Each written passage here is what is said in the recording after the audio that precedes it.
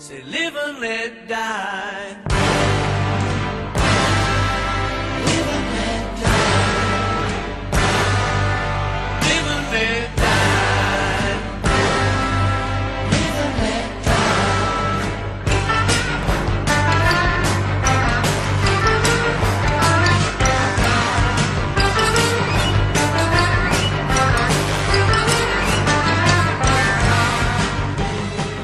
Hello and welcome to Kids Get Acquainted with the Internet, a Girl Meets World podcast. I'm Dan. And I'm Keith. Today we're talking about Season 3, Episode 8 of Girl Meets World, entitled Girl Meets Ski Lodge, Part 1. We're recording Part 1 now. We're going to do Part 2 in a little bit afterwards. So check out that later if you've seen it. On hopefully watch Disney. So here's the deal. For one thing, Caitlin isn't here. We're saving mail time and everything because we're doing 2 episodes in a row. We're going to save all that for next week or during the break or whatever. And we're going to do a big thing with Caitlin, sort of looking back at the 2 parts and everything. But for right now, we're doing sort of the truncated version, first thoughts. That's a podcast all about elephants. Obviously. So I've seen both parts, but I'm not going to spoil part 2 for anybody in case you haven't seen part 2 yet. Keith has only seen part 1 so far. Just now. So we're going to talk, clearly that'll help me not spoil because I don't want to spoil him. So we're going to talk about part 1, and here we go. And away we go. What did you think of part 1? Okay. It was a very charming episode. Mm-hmm. And it definitely confused me in a way that no episode has confused me before, because I think the charm of it overall does outweigh the laziness in certain areas, being that it was so exposition-y at points, specifically at the beginning. Even though Corey was great and funny at the beginning, all the kids kind of being the narrator. To re-explain for the Girl Meets World audience what happened back in Boy Meets World. And then it's like breaking the fourth wall in ways like, Corey and Topanga, America's sweetheart. Yeah. And I could like that, but I don't know if I did in that context. It was so saturated by it. Mm. I will say, all the fantasy sequences I loved. Yeah. I think that if anything hurt this, it was trying to cram the parallels from the Ski Lodge episode and the fantasy sequences into one episode, plus the triangle talk. The set, well, yeah. I mean, the setup and the talking about things out of universe. Yeah, is the other point that hurts me on this. I think I don't know. I'm gonna have a hard time giving a value because there are parts that were really great, parts that you were not. So it's you don't know where to land. I'm gonna say a B+.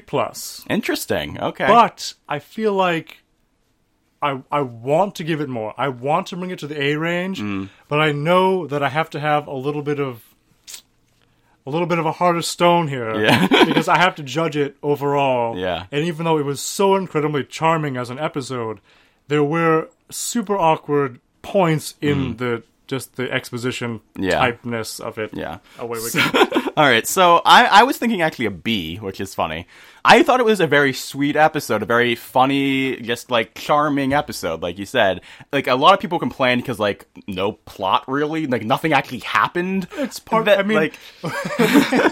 we've had worse no plot. Yeah. I mean, to me, like, it is a comedy at the end of the day, and so if I had fun with it and I laughed, then I'm not going to give it a crappy grade, you know, like, and so, you know, if they're trying to do something super serious, and then all I did was laugh and think it was charming, that would be an issue, but this was one of, we're going to take a step here, we're going to pause and sort of have meta commentary and be ridiculous. I thought that the stylized stuff with the fantasy sequences were the best they've ever done with fantasy stuff. It felt the most like Boy Meets World fantasy stuff. Certainly, yeah. Yes. And I thought that it was just smart, and some of the stuff I felt was actually kind of innovative, because I don't know how much that you were getting as far as, like, the subtext of what those fantasy sequences were talking about, and sort of the meta of how they're supposed to represent, like, how the different ships see the other ship.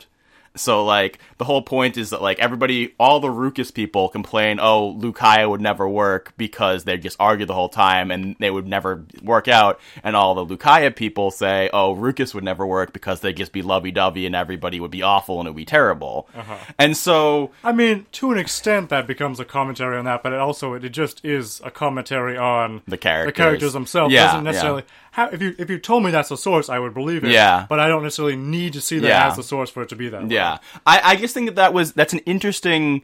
It was a different kind of meta for them, and it felt sort of fresh to me. Yeah. And I think that it also has one of the more subtle messages. Like, because I feel like you could walk away from this episode and say there is no message.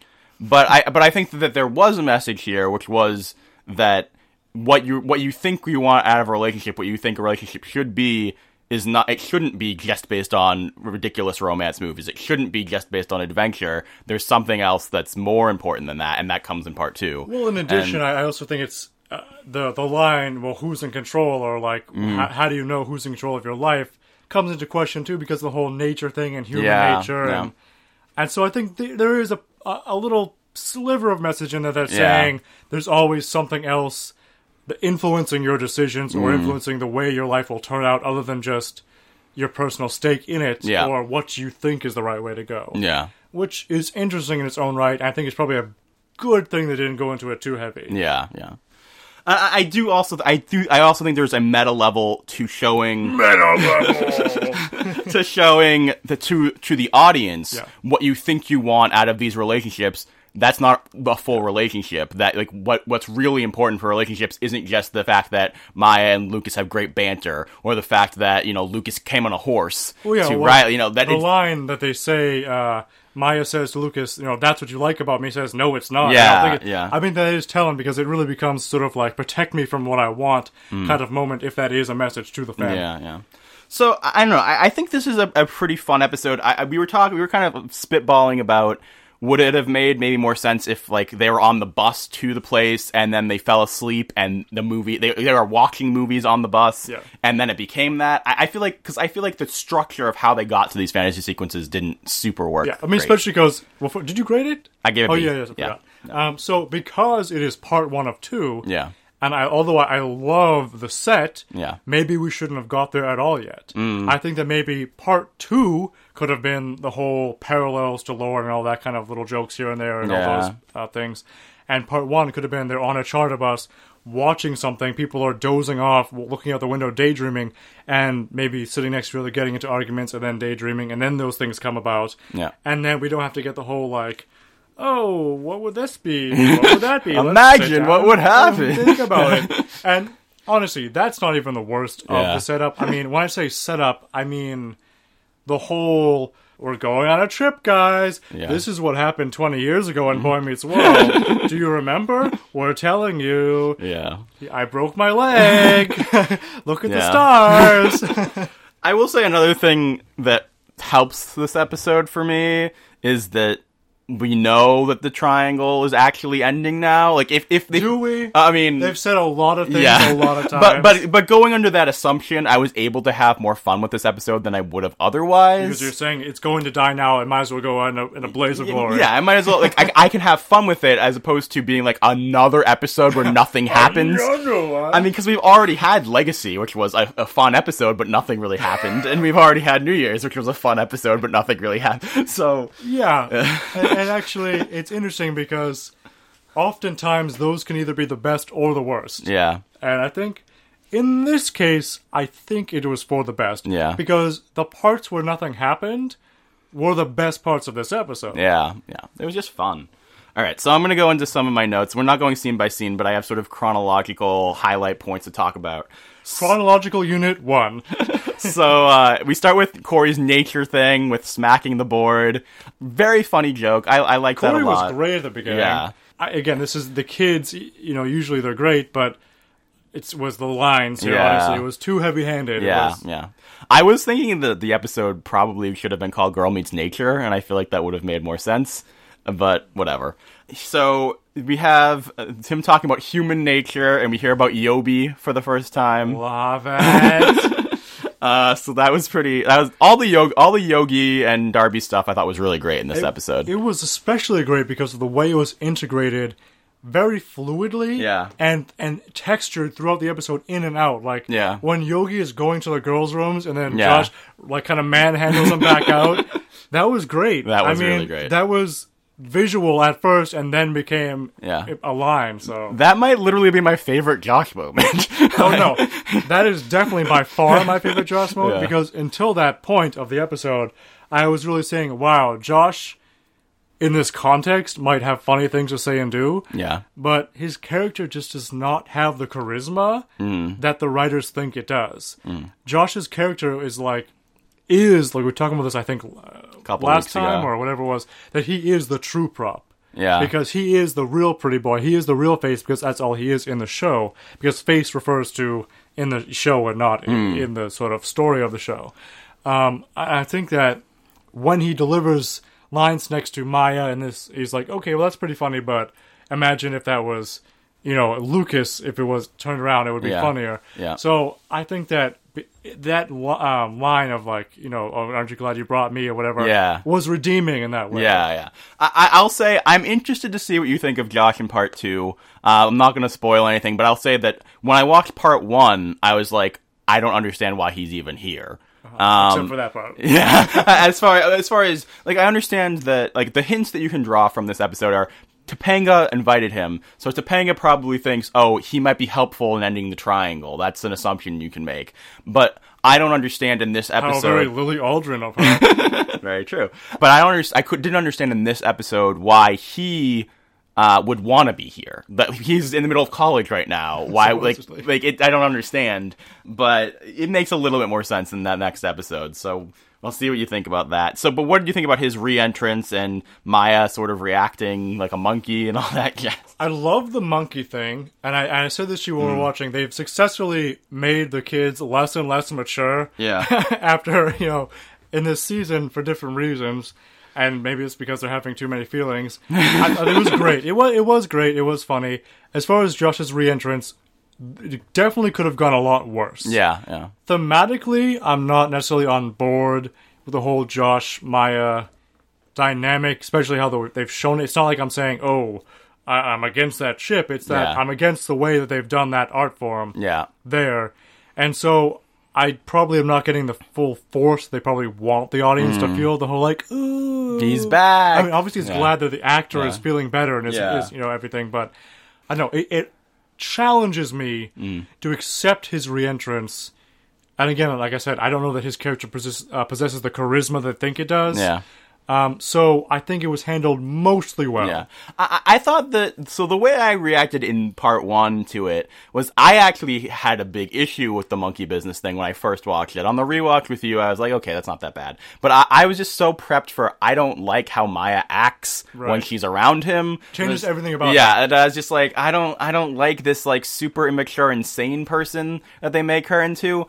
I also thought it was sort of, when I watched the first episode, I was like, I thought it was kind of weird when later on she says, oh, Josh is just a fantasy, it's no big deal, whatever, because it felt to me like sort of contradictory to what they were trying to build up in Todd, right? Where they were like, oh, it's real feelings. Now, I mean, I guess you could say that was like defensive or something, but the way that this episode presented Josh to me, it really did seem like, oh, he's like the teacher that I have a crush on. That's extra troubling because that's also sort of half the defense that she's taking with Lucas. Yeah. And certain times.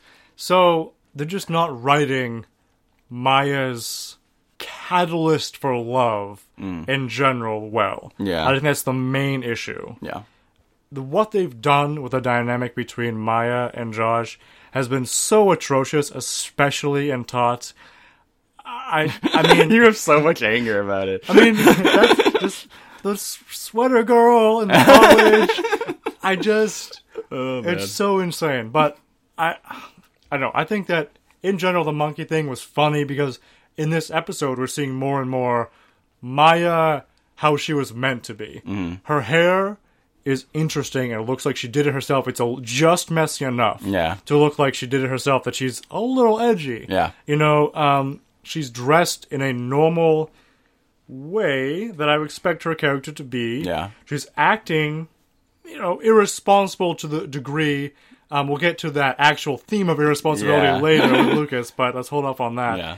But I think that even though Maya and Sabrina were absolutely great in this episode, that whole dynamic with Josh is still not anything I can take seriously.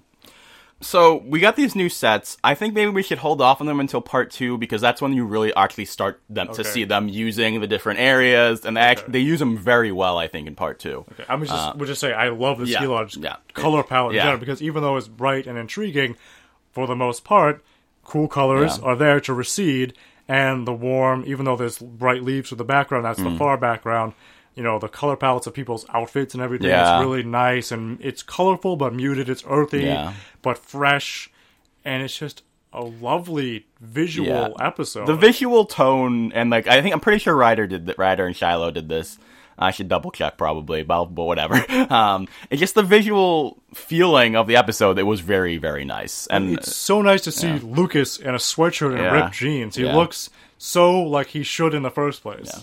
So, moving into the part of the Lauren arc references that I liked, I really liked Topanga saying, oh, Lauren did not age well, seeing the old lady working there.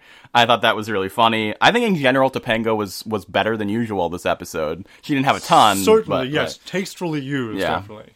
So then we have Maya so we know that Riley fell off the bus like Corey did, which I was saying like maybe it would have been funnier if they found like a different way for her to get hurt. Let's talk about all the sort of episode parallels. Yeah. Because we have the leg injury, obviously the ski lodge in general.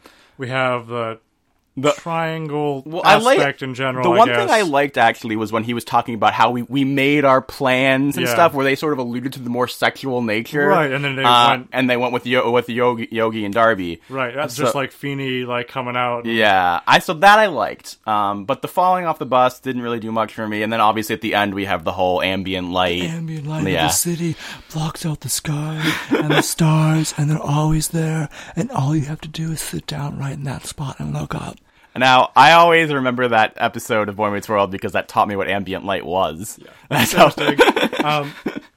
I will say, as far as the parallels go, I'm not upset that they chose to do them. Yeah.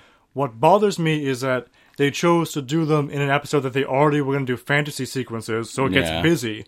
And they chose to gloss over them in a way that I think they didn't direct the actors to spend a lot of time making those memorable or charismatic as they might have been in the original. Like, Riley was not limping. She didn't seem bummed from staying in or anything. Yeah. Corey was limping. You got more of a sense that isolation is what drove him to become more acceptable of certain things. That mild sort of like being left behind, kind of abandoned thing, opened him up for the possibility of being vulnerable to other things and making bad decisions. But you just lose.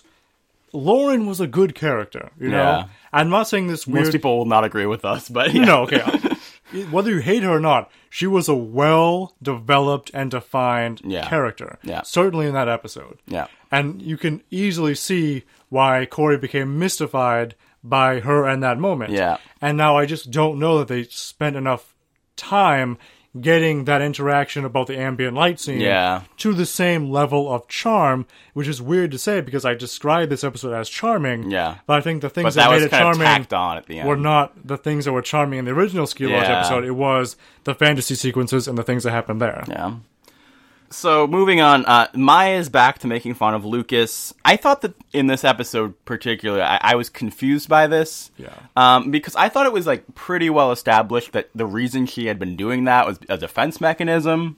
And that, you know, she pretty much, I mean, at the campfire scene, she's pretty much like, so I say her, and like, to like cover up how I'm whatever. I forget, I don't know what the exact dialogue was. But I did feel, especially when they hammer it home so much in this episode, that, every time you guys are together, you're gonna fight. I was just like, well... And then they were fighting? Well, no, I'm just saying it's like, except that isn't true. At the campfire, they weren't fighting. At the, you know, in Belief, when they talked about religion, they weren't fighting. In, you know, a bunch of, and creativity, when he complimented her art, they weren't fighting. You know, it's, so it just doesn't, that didn't ring true to me. The defense excuse versus the antagonism, for lack of a better word, dynamic, doesn't quite get me on either side, because I think that either way how they define it, it certainly just becomes part of her normal repertoire in life. Yeah. No matter where it comes from, at a certain point this becomes, this is what I do around him. Yeah. And this is what's fun to do. And I think that they did handle it a lot better than before because it was more dynamic, even though it was over the top in the context of the fantasy. The names changed and it was more dynamic. I think it was more casually thrown in there every step of the way that I want to use the phrase, I almost didn't notice it, but that's not quite true. What I mean by that is, it was seamlessly integrated. And even though I noticed it only ever for interesting character dynamic reasons, as opposed to, oh, hey, she's making fun of him. I mean, I think, to me, the reason that it kind of stuck out as strange is because their reasoning is, oh, we got Maya back, we fixed this identity crisis, Right, so so now now she's making fun of him, except that I felt like she stopped making fun of him not because of her identity crisis, she stopped making fun of him because she had feelings. And so, in this episode, I was very, like, what? Yeah, I mean, my answer to that would be, it's not this episode that's wrong, Yeah. it was all the other ones. Yeah. Honestly, there are points like that about character interactions that we get skewed by writer logic often. Yeah. And I think that when they try to make these overt sort of like, I'm doing this because of this reason moments, Yeah. those often fall very short with me. And I think in this episode, how it works now Yeah. is better Yeah. than any reason they gave Well, before. yeah, I mean, I certainly enjoyed the humor of her, man. I'm just saying. And more than that, it's more than humor. Yeah. It's literally, oh, this is the charm. The dynamic, This yeah. is the charm of these characters, Yeah. whether it's romantic or not. This is the, how Riley and Maya have charm when Yeah. talking to each other. This is the charm there. So continuing on that track, sort of, we have Maya saving Farkle on the Yes. hike, and Lucas is mad that she broke the rules in order to save him. This is the one weird thing that I was semi-spoiled about Yeah. from Twitter, which is that Maya does something dangerous and Lucas is mad. But what confuses me so much is, if it is canon that Farkle was in legitimate semi-life-threatening danger, Yeah. and he was, flirting with Smackle the whole time, why is Lucas so disinterested in Farkle's well-being and is only worried about, oh, Maya, you just did something dangerous by saving Farkle's Yeah. life, not like, oh, I'm glad you were around to save Farkle's life, or, oh, I should have helped you, or any other way they could have gone with that. It's literally, you went off the path, it was a danger to you, but, oh, that Farkle guy who's supposed to be my best friend, he can fall. Yeah. I mean, I thought that it was a really poor example. Like, there was an end they wanted to get to, and they used a poor example to get there. Because the only real point I think they were trying to drive home here is he doesn't like when she breaks the rules. Right. So they shouldn't have tied it to Farkle at all. Yeah, because the whole thing is that he is known for breaking the rules to protect his friends. Right, what she just did. Yeah, and so, like, I mean, I guess you could say he doesn't want to be that guy anymore, and so that's why it hits him, but I think I'm giving them I too don't much want to be credit. that guy anymore, Farkle. Just let Just go. die. No, but so what they just obviously shouldn't have done is, why did Farkle have to chase them off? Yeah.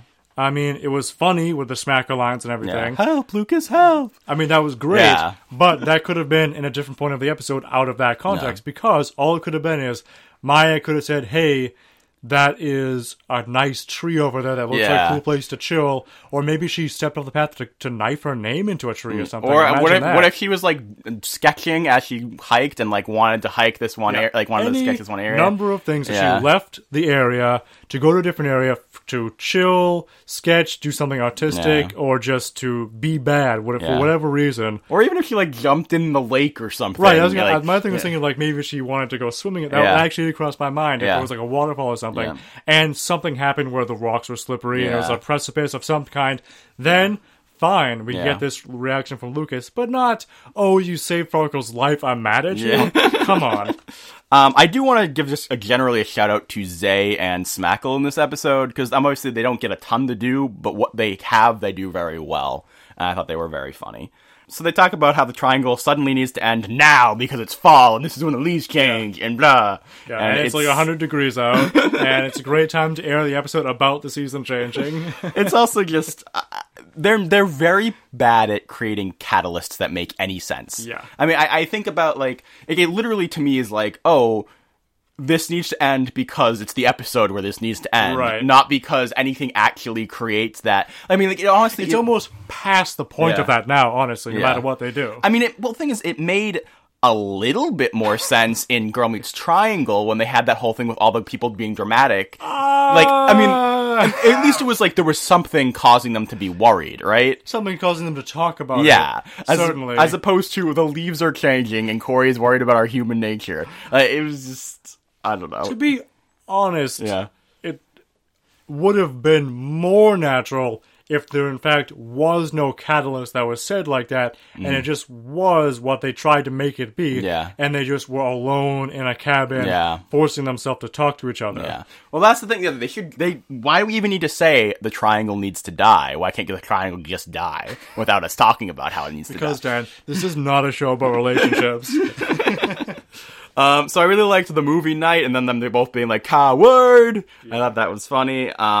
So then we get the setup for the little fantasy sequences of danger versus romance. So So great. we get Huckleberry Bond. I love the visuals here. Yeah.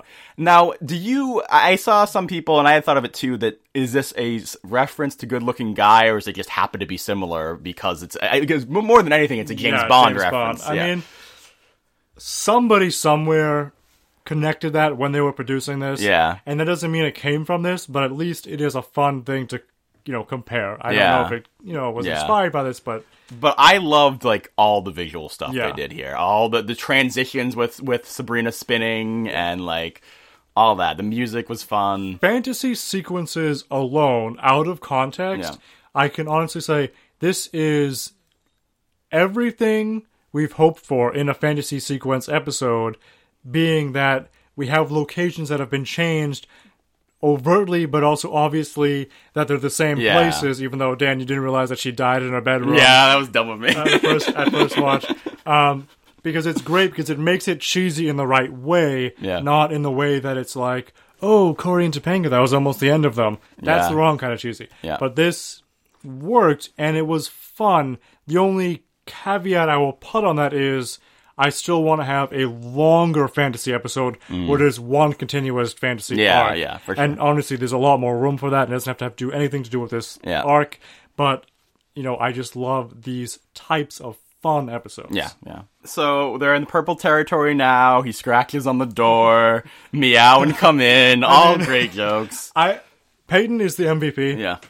Yeah. Sabrina's a close second. Yeah. But Peyton is the MVP because he's so great and how awkward he is. And he's just like, at any moment, he's like making some face or delivering something in a line that's so bad it's great. Yeah. And when he said that, I was like, I knew before he said the come in part that he was going to say that because of everything that led to it. Yeah, that was so good. And you were talking about how he's almost like Michael Cera, right? Yeah, I mean, because Peyton in this one is like, I don't want to be like, I don't want this to sound mean, but like, Yeah. I don't know how much of it is like him being a good actor and being like, I'm doing this on purpose and it's awkward, or he just is awkward and he's just having fun and it's great. Yeah. And that falls into sort of like that Michael Cera window where you're like, I don't know, is he acting? Did he just show up one day on set and just like roll with it? I mean, I don't know. Is this just him or is he like, is this his style of acting? Yeah. We don't know. Either way, it's charming. It's so charming. Yeah, I liked it.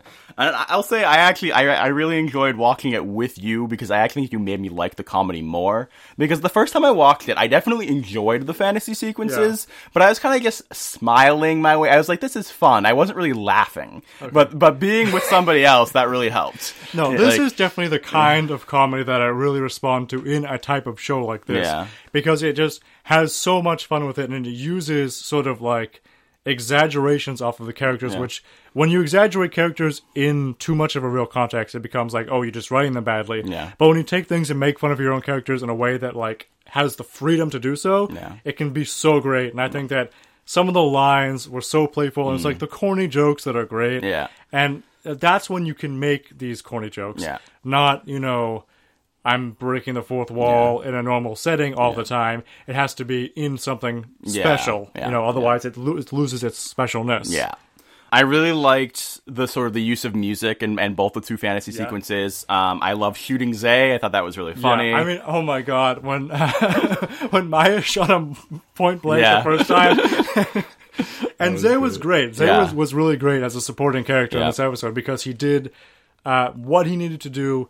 And it really, the utilization of characters in this episode was great all around the board, I think. Yeah. Especially when they even make things like, and we had to have Augeas Cupid to put him in. That was actually good. That was not a cop-out. That was good. Yeah. And you're right, that like flow, that line might have worked less if it wasn't a fantasy sequence. Oh, yeah, no, would not have. Yeah, That's the kind of thing you have to have the freedom to say those kind of things. Yeah.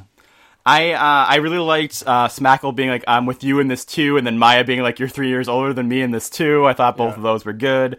We had the Purple Cat come in, so Riley's talking about how you two would tear each other to pieces. She has her evil laugh, which I thought was Super great. And then the Riley explosion of happiness. Oh, yeah. All really fun. So then we go to Riley's fantasy, where Lucas is just a country Gone boy. with the Wind. Just a country boy in the big old city. Need someone to enjoy my stories about birthing the horses. That was great. I mean, the look on Lucas's face in this sequence all the time was like Peyton is about to laugh at any given moment. It's like the Meatloaf sequence. Yeah. He's just got that dopey but charming look that you like. He's carrying these moments because he's having fun with it. I really, really like that. We have like the lights popping on. All the couples for some reason. Zay is with Sarah because that's the only girl that's left. And I mean, that was, I guess, one of the most forced things. Yeah. But that's completely excusable because it was fantasy and they were trying to work with it. But overall, use of characters. Great. I mean, Darby and Yogi, Zay, everybody they got, and then Sarah was great in the background too. So then we have Maya and Josh coming in as the doctors and talk about gooey sap disease. We have Riley's death scene, which I want to be in it. That was great. I mean, it was so charming all around the board. Yeah, so great. Is there anything else from the fantasy stuff that you want to throw out before I move on? Or I do want to reiterate that you mentioned the doctor scene with Josh. I did like it a lot, but obviously the weak note was Josh. And it had nothing to do, I think, at this point with the relation with Maya, and more to do just, honestly, with delivery. I just think I don't agree with you, but I'm not saying it's bad. Yeah. I'm not saying it's bad, but I'm saying it is the weak point. I think that there's still something stopping me from getting that charisma that I think that he has. Yeah. Yeah, I definitely get where you're coming from. That I was just like, why is he even here? Like that was kind of what I was feeling for some of this. But we come out of the fantasy sequences. We had the little moment with Zay and Farkle fighting, which I thought was really funny. That was great. I really like sort of Farkle and Zay's dynamic in general when they have little moments like that. Yeah, I mean, that was a very successful way to integrate Zay into the core four. Yeah. Because I did feel like Farkle and Zay had done things like that before and were going back and forth, and they were friends, which is a big, humongous step up from when we see him and then we don't see him. Is he core 4? Is he not core 4? What do we call this unit? Yeah. And so they're definitely coming forward with that. I don't hate Zay anymore. No. He's, he's fine now. So, I mean, the only thing really left is to mention, I believe his name is Evan, the new guy. The ski lodge guy. Yeah. I have to say, I had a really hard time understanding what he was saying at first. I honestly think he was trying to speak slowly to make it endearing or something and soft, but like I had a hard time hearing what he was enunciating at the beginning of his... I didn't mind him. Obviously, it's just a teaser, and they didn't really lead up to the ambient light thing, and like you said, in the way that they could have. He could have been worse. No, definitely worse. I didn't hate him. Yeah. I just not necessarily on board with the way they did all the parallels jumbled up into this episode. Yeah. I will say his outfit and everybody's outfit was great. Yeah. I think they did a really good job balancing the costuming so that it fit the occasion, but didn't look like a costume. Yeah. The one thing I do want to add to that is, though, I only feel that it was so good, I think, because they knew they were going to a new set. Yeah. And why can't they just be that normal all the time? Always? Like, even, like, Farkle having, like, those work boots. Yeah. And, like, even when they were in the classroom, everybody had, like, plaid and, like, normal-looking clothes that felt school-agey. Yeah. And I just think that, like, great that they did it, but give me more of that. Yeah. Give me more of, like, Lucas in a sweatshirt. Now, do you think it's even worth mentioning or discussing that some people were talking about how is there symbolism that Riley was wearing red and Lauren was obviously in the red outfit, and is there some connection there? Riley is Lauren? I mean, I don't think there is any connection there. I think people... I mean, isn't it canon now that Yobi is OTP now? Yeah. So it doesn't even matter? Yeah, I mean, the thing is, I think the writers made a grave error when they said costuming matters. Because I honestly, I think all they really meant Was Lucas. well, I know, I think all they meant when they said costuming matters was pay attention to it for the Identity Crisis episodes. I think that it was just about like, oh, look how Maya's turning into Riley. But now people are taking every little thing from every episode and do you know the thing about how in Texas 3, when Farkle was sort of comforting Riley and he told her he loved her and she said he loved him and it was like a good friendship moment. Yeah. He was wearing a denim jacket. Oh, I remember and, this. Yeah, They and were so like, oh, Corey gave Topanga his jeans jacket, Yeah. and then he came back through the window, and it was great. and it's like the context of those two scenes Yeah. is so different. He was wearing a jeans jacket because they had just come back from Texas. Like it's And that's what everybody in Texas wears. Denim all around. All around. Well, I mean, if we go anything from Lucas in this Yeah. episode in the Oh, Riley scene. get ready for next episode. He's all in denim. Oh, nice. All right, so this is pretty much, I think, where we should end out with part 1. Check out my reaction videos to part 1 and part 2 on our YouTube channel, GMW Podcast.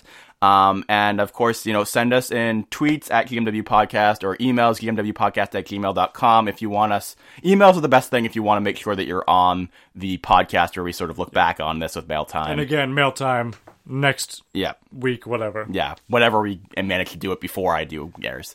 All right, so thank you guys so much for listening, and as always, dream, Try. do good. Class dismissed, and check out part 2 on Watch Disney. Yes. And that And then here. podcast that's coming in, half an hour. Thanks, guys. Bye. Face it all together as sky.